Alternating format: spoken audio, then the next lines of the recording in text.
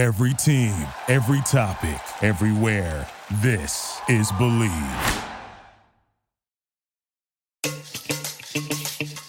Welcome to Let's Huddle with Ed Cunningham, a show at the intersection of sports, sports media, Hollywood, and hopefully life itself. I'm the host and producer of the show, Ed. In this episode, we huddle with Lincoln Kennedy, which is actually part one of a two-part conversation. Lincoln played for the Raiders and was broadcasting earlier this fall when John Gruden resigned. So in part two, which actually released first, Lincoln on Gruden, you can hear his thoughts and the betrayal he felt when Gruden resigned. So in this first part, it's more evergreen. We're here to get to know Lincoln. He is smart, thoughtful, and he's had a roller coaster of a career. Started with a flameout with the Atlanta Falcons, that successful run under Al Davis and the Raiders, and then transitioning into broadcasting. It's great to hear his take on how things went down. One program note, there is a bit of a pop in the audio early on, and we muted a curse word late in the show, so we didn't have to put explicit on this because it didn't feel like it fit the content. This is Lincoln on Lincoln. You and I played together at the University of Washington, had some good times. I saw in your bio, you started 3 consecutive Rose Bowls. That's pretty impressive to think about that run that we were on. So we win the national championship. By the way, 30th anniversary. Happy anniversary for the 91 team that won the championship. But as you left Washington, you're consensus All-American. You're now in the Hall of Fame for college football. Congratulations on that. You go to the NFL, you get drafted by the Falcons, and it doesn't quite go as planned. You know, you didn't quite, I mean, I know you started as a rookie and then, you know, sort of back and forth and then get traded. What went down in Atlanta? What was that transition like for you from Washington, where we, you know, obviously had a tremendous coach in Don James and an unbelievable program? What was the transition like to you going to Atlanta? It was different. It was quite painful. I went into the NFL draft in 92 or 93, whatever year it was.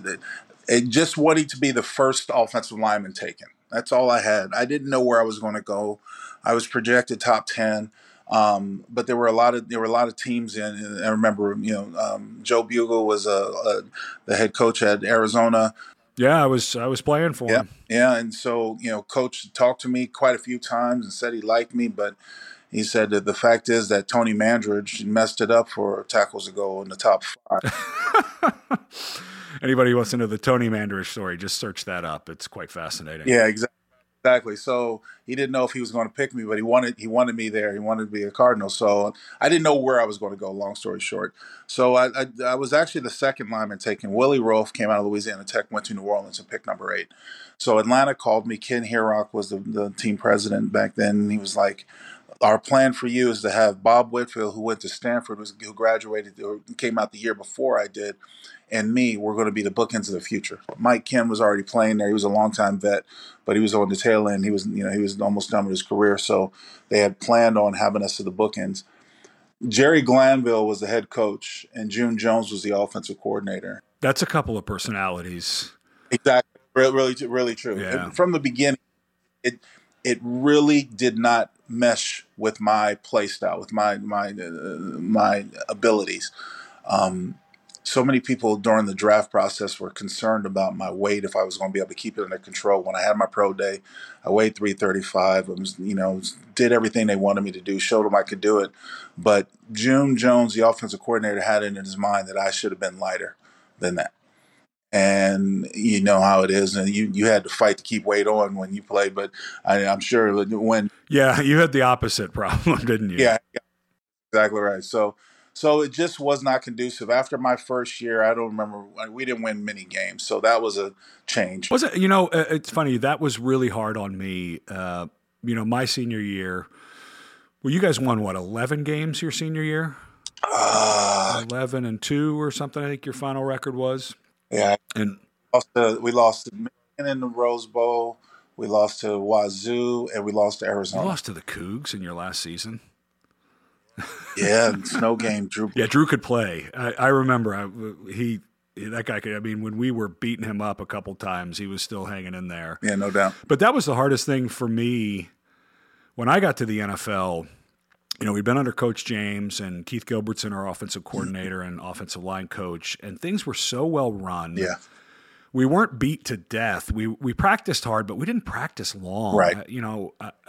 And then I get to the NFL, and I was playing for Joe Bugle with the Cardinals, the then Phoenix Cardinals.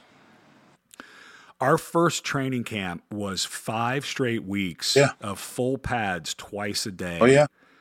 6 days a week. So we would practice on a Friday, 2 full pads, 2-hour practices, then drive down from Flagstaff to either, catch a plane to we'd go play a preseason game after 6 straight days of 2-a-days. And I was just, by the end of camp, I was just worn down. It felt like I'd played a whole college season in just training camp and still had 16 regular season games to go. And at the time, the Cardinals are a much better organization now under Michael Bidwell, but there was some chaos. And Joe Bugle, although I liked him as a guy and as an offensive line coach, he wasn't quite the head coach material that I had. Oh, I can test it.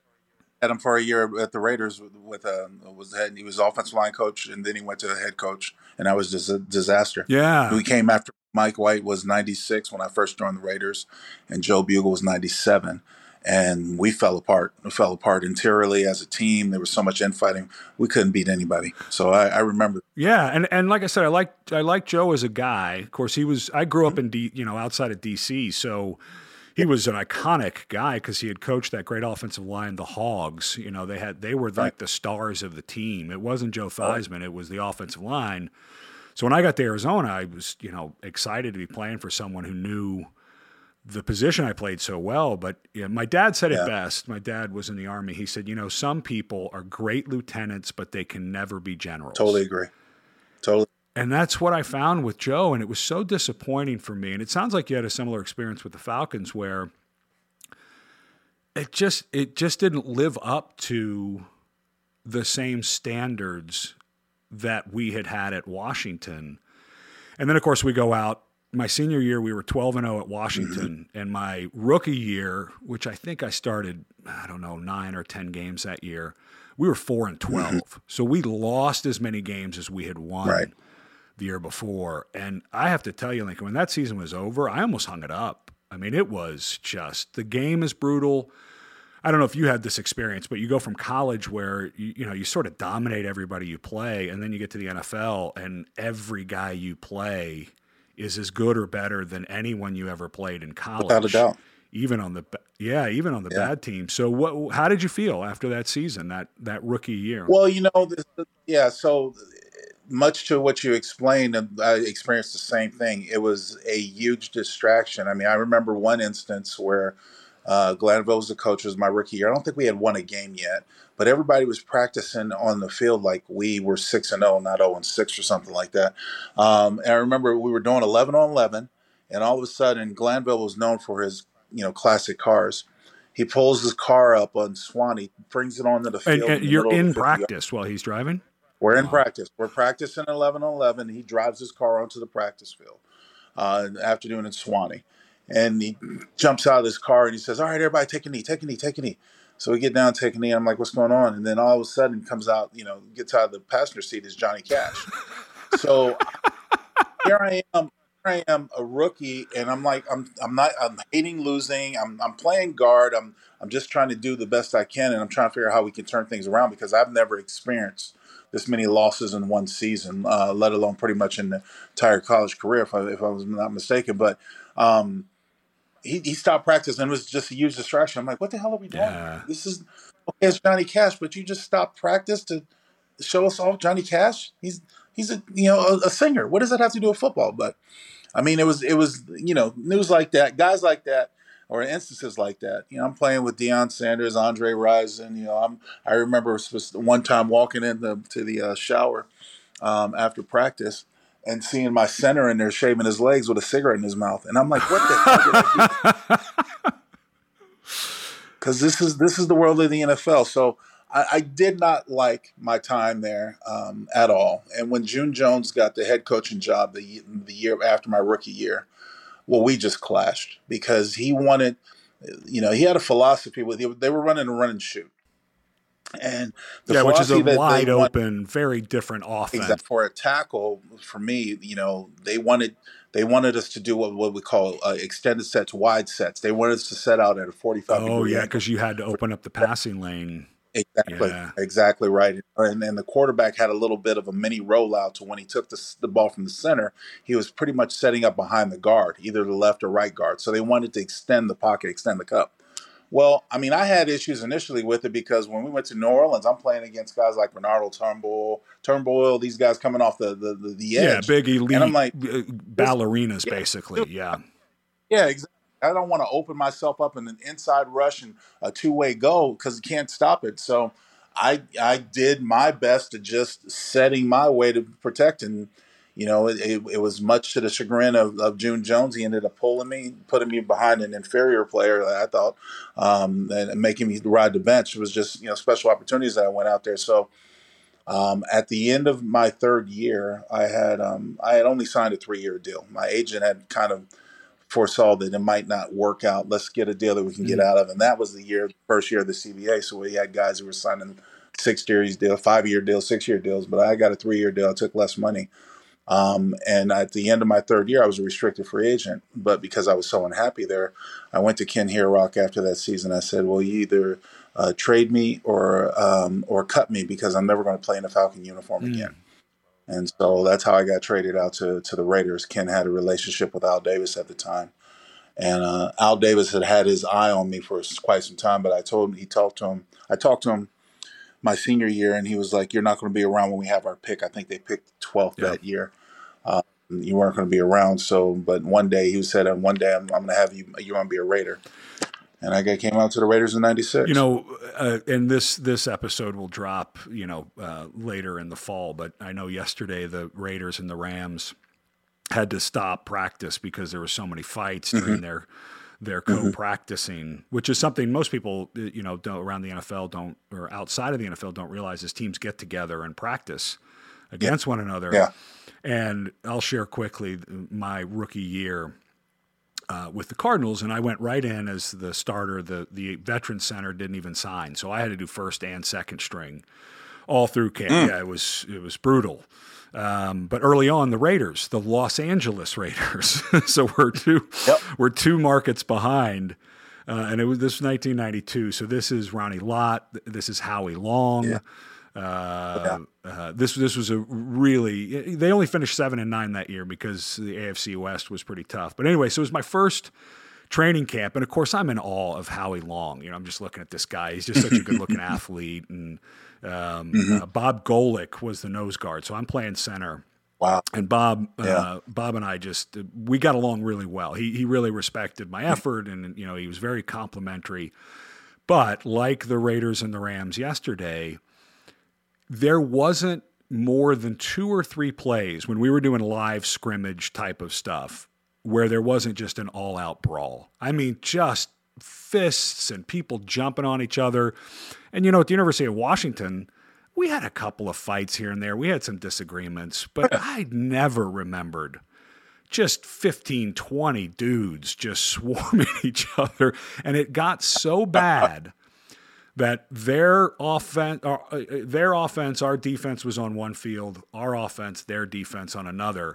We would run a play and fight, and they would watch our fight. They would run a play and fight. I mean, it just became an Art Shell was the head coach of the Raiders at the time, former lineman for the Raiders, a Raider great. And I could just see the disgust on his face. Just we weren't getting anything done. And then on our side, I'm a rookie. I don't know any better. Yeah. And as you know, everything is filmed during practice, including the fights. And that was something I really sort of took me back. Just they'd widen the camera so they could see, who's running to the fight, who's a tough guy, quote unquote, all of that. So about the second day, and I'm, Bob Golick and I are, we've probably hit each other 30, 40, 50 times at this point. And sure enough, another fight breaks out. So I wasn't even in the play, and I go to put my helmet on to run in and do what I expect the coaches expect me to do. And someone grabs me from behind and yanks me, and I turn around to hit him, and it's Bob Golick. And he goes, "Hey, Rook, let's go get some water." And he took me because he knew where the camera was. He took the two of us, walked behind where the camera was, and we just sat there and had water and watched the fight. And it was such a great moment for me because I was just so wide-eyed and so beat up and so tired. And here was this guy who'd been at it for a while, was a really good guy, and it sort of felt like that cartoon with the coyote and the guard dog of the sheep, where they beat each other up and then the horn blows and good night, Bob, it was sort of that thing. Exactly. But what really was sort of a welcome to the NFL moment was the next day we're doing our final day of practice against the Raiders, and it's just another disaster, just fight after fight. And finally, Art Shell blows his whistle and he's like, "We're out of here. We're not doing anything. People are going to get hurt." So we're all packing up to leave the field, and another fight breaks out. This is after they blew the whistle to cancel it, and here I am, the rookie. I got to go in there again. I turn, I start running, and one of my teammates grabs me and says, no, it's between them. It's not our business. And I look over, and I will leave the name out. I remember who it was. I'll leave it out. Right. But one of the Raiders players had an elderly white-haired coach on the ground and was pummeling him as his teammates were pulling him off. Uh-huh. And my head exploded. I was like, what have I gotten myself into? It was so... it was just shocking to see that, and it's still like that. The motto, you got to be a tough guy, you got to be in there. But you'd get those fights where you'd get so tired. They were such a waste of energy and time, and most of the time you got all your equipment on, so you don't feel anything. Right. And it was just. Did you have that experience? Did you have that sort of what is this place? What have I got myself into? I learned very early when I was a Raider because Kevin Gogan was my guard. Another Washington guy. Another Washington guy, yep. And Kevin Gogan. And when I came to 96, Bugle was the offensive line coach. And he, had Wisniewski, we had Gogan, we had Dan Turk guys. But great group of guys. But one of the things that Bugle always said when we were practicing against other teams, there was quite a few years we practiced against the Cowboys and stuff like that. One of us fight, we all fight. Don't let me see you not getting in there, not in the pile.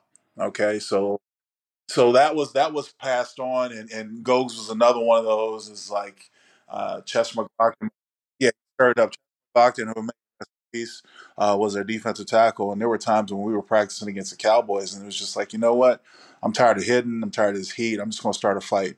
And everybody, okay, here we go. So we're strapped on, and we're going out there, going up against the Cowboys, and their defensive line, their offensive line, and big skirmishes just to get practice called. So I was a part of quite a few of those guys. Yeah, that was the thing that sort of shocked me in training camp, because in college we didn't have cuts. We had, you'd see the depth chart, and am I starting? Did I get moved? There was sort of that internal competition of who's going to be first string and second string. But when I first got to the NFL, I remember the day before the first round of cuts. So we had 80 guys in camp, and I think we were getting down to, 55. They had to cut quite a few people. And I had never been in a practice that was that intense. And, we had some intense practice at Washington, and we were, 2 or 3 weeks into camp. But I went to a veteran. I'm like, what is going on? He looks at me and goes, dude, cuts are tomorrow. What do you think's going on? It's just like, oh, that's right. There's only 45 guys who are going to make this team. And I was sort of shocked at the intensity level and just how hard guys were going. It was brutal. Yeah. So when you get to the Raiders, and everything flips for you there.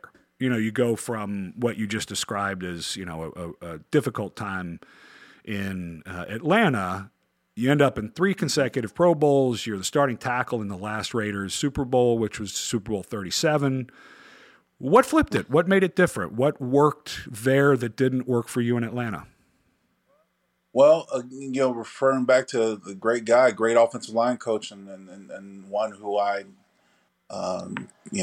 attest a lot to as far as success was Bugle. When I first came here when I first came to the Raiders in '96, he said he put me at left tackle, which I played a little bit of left tackle in college, and then the one game, then he put me at right tackle, and then he came back to me after that second game, and he says, "Look, you're a good left tackle, but you're a better right tackle. I'm going to put you at right tackle, and that's your position." So I started the moment I put a Raider uniform on, and never looked back. And the thing is that as we went on, football, it slowed down. The more I played against the greats, I played against Bruce Smith and Reggie White and Chris Dolman and Kevin Green and all those. I mean, I played against all those guys, and the game slowed down for me. So when Gruden first came to the Raiders, Bill Callahan was the offensive line coach and the run specialist, and their system was so simple for a tackle. 95, 98% of the time you're blocking the end. Can't get any easier than that. It made me a student of everyone else and what everyone else was doing on the field. I knew routes. I knew everyone's calls. I became a true student of the offense and of the game, and also could realize and pick up on defenses to help me make calls, more efficient calls and stuff like that as a tackle. And so we just had success. And then that success, followed another year, and found out that had a nice little run where we went to the AFC Championship in 2000 and played the Ravens at home and lost that one. But then the next year was the Tuck Rule game, and then the following year was the Super Bowl. So just had a great run towards the end of the career. And for people, I had some experience. I played for the Seahawks, who were in the AFC West when I played for them. So I had some Raiders. I already mentioned my Raiders training camp experience. By the way, I only got to try to block Howie Long one time in that camp, and he completely ghosted me. He knew exactly where I was going. I don't think I got a hand on him. So you talked about all those great names. As I was a rookie, when Howie finally lined up, I'm like, here goes my chance, and I snapped the ball, and he was gone. So I didn't even get a chance to sort of even run into him. But you mentioned Al Davis and the Raiders, sort of Raider Nation. Describe that. Someone who comes off the planet or another country. Who are the Raiders? What are they about? And what was Al Davis like? Well, the first one, I only played for two organizations. I played for Atlanta, that was owned by the Five Smiths. That's different ownership than Arthur Blank is today. And I kind of felt that they were like a spring league. They were like, guys would get good and go, get drafted and get good and go to other teams and be stars. And the fan base wasn't very strong. We played in the Georgia Dome, but we would have you go walk into the stadium on a home game and you see far more of the other teams. Yeah, the only sellout my rookie year was when the Cowboys came, and we got resoundingly booed when we ran onto the field for that game. Yeah, I know the feeling. So coming over to the Raiders, I come over to the situation where going into Oakland. This is the first year that they're back full time. Going into a situation where the stadium is filled with these rabid fans that are all dressed up, and we used to call it Halloween on Hagenberger. It's pretty crazy. They were crazy. If you don't know the Raiders, just pull up images of Raiders fans. Yeah, it's crazy. They were just crazy, and they were so obsessed with their team, and it was like, oh, this is all right. And it wasn't like we had to be good. There were times where we had just pitiful years, and they would still turn out. It was the greatest thing that I could feel, because it reminded me of our days at UW. When we were the talk of the town, we were the cream of the crop. We were, that's what it reminded me of as a pro, and so I loved it. And Al Davis was the type of owner who, well, he had stories, beyond stories. He could sit there and talk your ears off for days at a time, and you'll still be hanging to every word he says. But he was the type of guy that would come up to you. He knew, what set him apart from me, Ed, is he would come up and ask about my wife, my kids. He knew everyone's name before he said, "How are you doing, Lincoln?" And that blew me away. That somebody of his prestige and his influence had taken such an interest in me that he knew my family. He's like, yeah, how's that house in Atlanta? How, that type of stuff. You're going to get a house out here? Yeah, I'm working on it, sir. Well, this is a nice neighborhood over here. He would talk to you like that. He was just down to earth. He was just a great guy. And it's so funny, you say down to earth. I would have never put that with Al Davis, because he had the look with the sunglasses. He sued the NFL. You'd think the opposite of that. So it's refreshing to hear. that No, he was down to earth. would love him. I mean, he was great. He really was a guy for the players. Now, coaches didn't care too much for him because he was micromanaging, and he always thought that if he put a good team together, anybody could coach them to a championship, which I didn't necessarily agree with.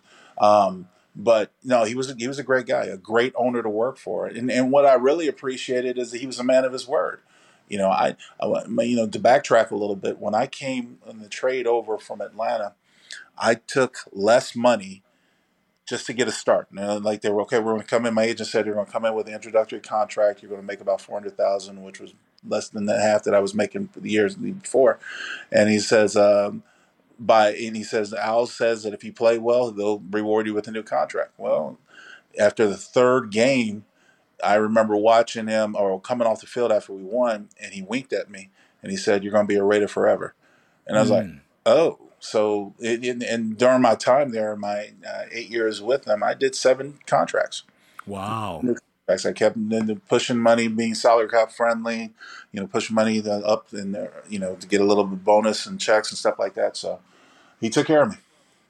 That was one of the things that when I got to the NFL, that was such a drastic change from being in college. Of course, we played for Keith Gilbertson, still one of my best friends in the world, and really changed my life a lot. I'll share with you, I was gone from Washington before Keith Gilbertson came in. I didn't like the coach before him, and I was 3,000 miles from home, and I was just ready to be done. And then Keith Gilbertson comes in, and while he pushed us, he did care about us off the field. I remember he used to have me in his office, and we'd talk about everything but football for an hour. How's school? Are you dating anybody? Yeah, what's that? He just always had more on his mind than me as a football player. But then when I got to the NFL, and look, I get it. It's a profession. You got to perform, but it just felt like chess, and we were chess pieces. There was no human care. And, I was in an organization where we'd go through cuts, and they'd cut somebody who was the best player at their position. So you couldn't figure out, well, wait a minute. If it's not about that, what is this all about? So it's refreshing to hear that someone like Al Davis did take a care off the field, because it can be so isolating and so just not a human connection. So that's interesting that's what helped you and solidified you to have such a great run. Because, incredible run you guys had. Oh, we did. We certainly did. And you pieced things together. And as I explained, Mike White was the first coach, then Joe Bugle, then John Gruden. And then after the Tuck Rule game, Gruden got traded to Tampa Bay. And we pushed for. That's right. Was that a trade? It was a trade. Wow. Yeah. That's crazy. We got traded to Tampa Bay. And then we pushed for Callahan because we were on such a roll. Offensive-minded guys like myself and Rich, our quarterback, Rich Gannon, Tim Brown, and we're just like, look, let's just keep this thing going. Let's hire from within. So Al, promoted Bill Callahan head coach, and that year we went on a tremendous run, 12-4, and ended up in the Super Bowl. And look who we're facing. We're facing the one guy who knew better than we knew ourselves. So I know. It was funny. I was watching that game, and of course, I was watching you, and I just thought, this has got to be weird, because you were playing for him the year before, right? Gruden had been your head. Gruden was ahead the 4 years before that. Yep. And now you're covering him. Yeah, exactly. Right now you're calling radio games of him. Yeah. What's that been like to get to be on? You are, when you're the radio voice of a team, you're not an outside broadcaster, but you still have to have sort of an arm length opinion. What's it been like covering him the second time around? Well, you know what's the level of familiarity that I have of him, having played for him, I think has really given me a leg up on covering him, because instinctually and just by habits, I know what he's doing, I know what he's thinking, I know where he's going, and I know the type of passion that he has when he's coaching his guys. So I can relate to that, and I can try to convey that, over the airwaves when I'm talking about it. But this whole broadcasting thing I didn't really think it was going to fall into. I got into radio and then found a groove and became initially part of a 3-man crew with the Raiders. And when they moved to Vegas, they asked me to come with them. And I'm like, okay, that's how we're here now. I want to go back a bit to college. And specifically, we played in a place that your senior year, things sort of fell apart. Billy Joe Hobart, the quarterback, found out he took a loan. There was an NCAA investigation. There was probation. You know, I look back on that time. You were an All-American. You were the best lineman in the conference. You are a thoughtful, smart, friendly guy with the name Lincoln Kennedy. How much money do you make if you controlled your name, image, and likeness while we were at the University of Washington, do you think? Because Seattle was the city that it was, it loved and embraced its sports. And because we had success at the magnitude, I think the sky's the limit. I would have probably had something with Alaska Airlines. I would have probably had something with, a couple car dealerships. You know what I mean? It's the image and likeness. We wouldn't have to worry about, getting looking over a shoulder to make sure we're not getting in trouble for somebody giving us a Dick's Burger. You know what I mean? So. Yeah. What was the transition into broadcasting? You were, I believe, the first ex-player hire of the NFL Network. Yeah. The matter of fact, that's what led to my retirement. The NFL Network came to me, started recruiting me towards after we went to the Super Bowl, we decided to give it one more try. That last year was disastrous. I think we won like 4 games. I ended up tearing my tricep. And when I realized towards the end of the season and a couple games left, when I realized I tore my tricep and the doctor said, yeah, you're going to be on the shelf for it, I was like, I'm done. I knew we were going to go through another coaching change. I wanted out. But NFL Network came and, gave me a 6-figure offer to talk football 4 days a week. I'm like, okay, let's make it happen. But I didn't like the NFL Network as much as I thought I did because all we were was glorified yes men to Rich Eisen, who's a really good friend of mine. I love Rich. But, they didn't give us as much freedom or as much to-dos that you see in the NFL Network today. It was still in development stages. So we were just on stage, just always agreeing with Rich or talking about the same thing every day. It got monotonous.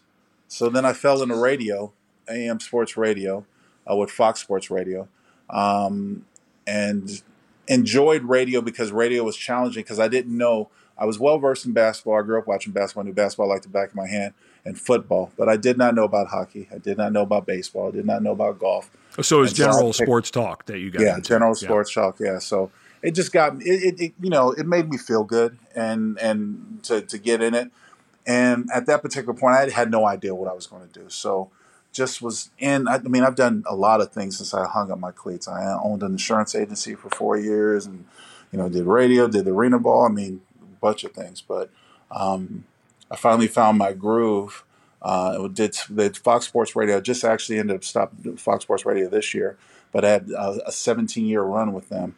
And then just so I can focus on the other things that I've got going on with the Raiders radio and the college football. What was it? When I got into broadcasting, I was very fortunate to have some really good producers, directors, play-by-play partners who challenged me, helped me learn. What was your learning curve? How did you learn? Who helped you? What are some of the things that you do now, preparing for a game, preparing for a show? Walk us through that journey of figuring out your broadcasting process. It took me forever to develop my voice, as I put it, Ed, because I never wanted to be painted as a homer or a Raider apologist because I played for him. So I developed the philosophy or the ideology that if it looks like you call it, Yeah. I mean, they play poorly. You say they play poorly, and don't mix any words. Don't pull any punches. I don't talk down to players. I don't say, there's no reason that guy should be out there. I don't call them scrubs like that. I don't do that. But I will point out if you had good plays, I'll point out if you had bad plays. If you had a good game, point out a bad game. And it took me forever to develop that voice.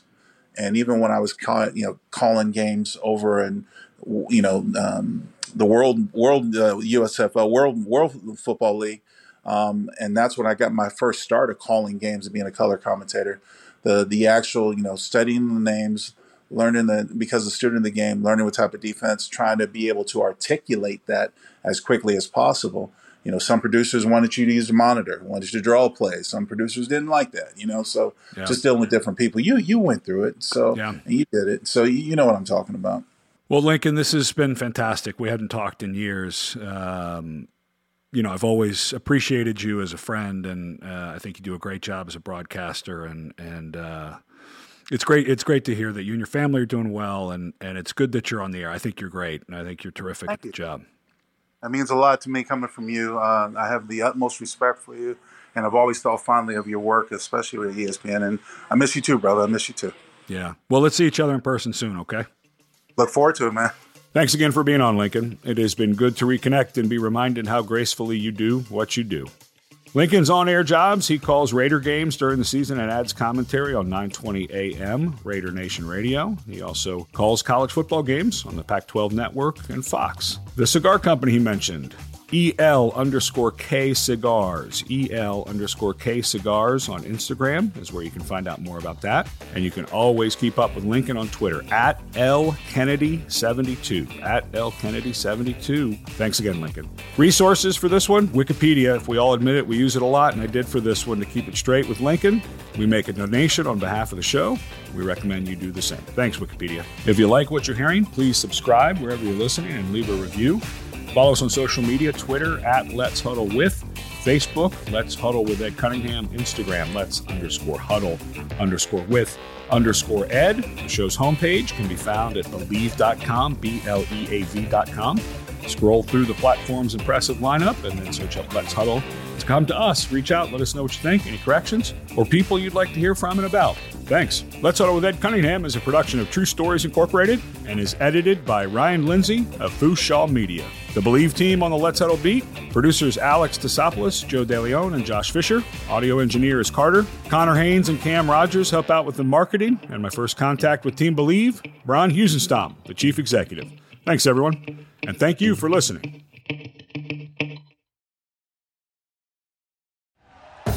Thank you for listening to Bleav. You can show support to your host by subscribing to the show and giving us a 5-star rating on your preferred platform. Check us out at Bleav.com and search for BLEAV on YouTube.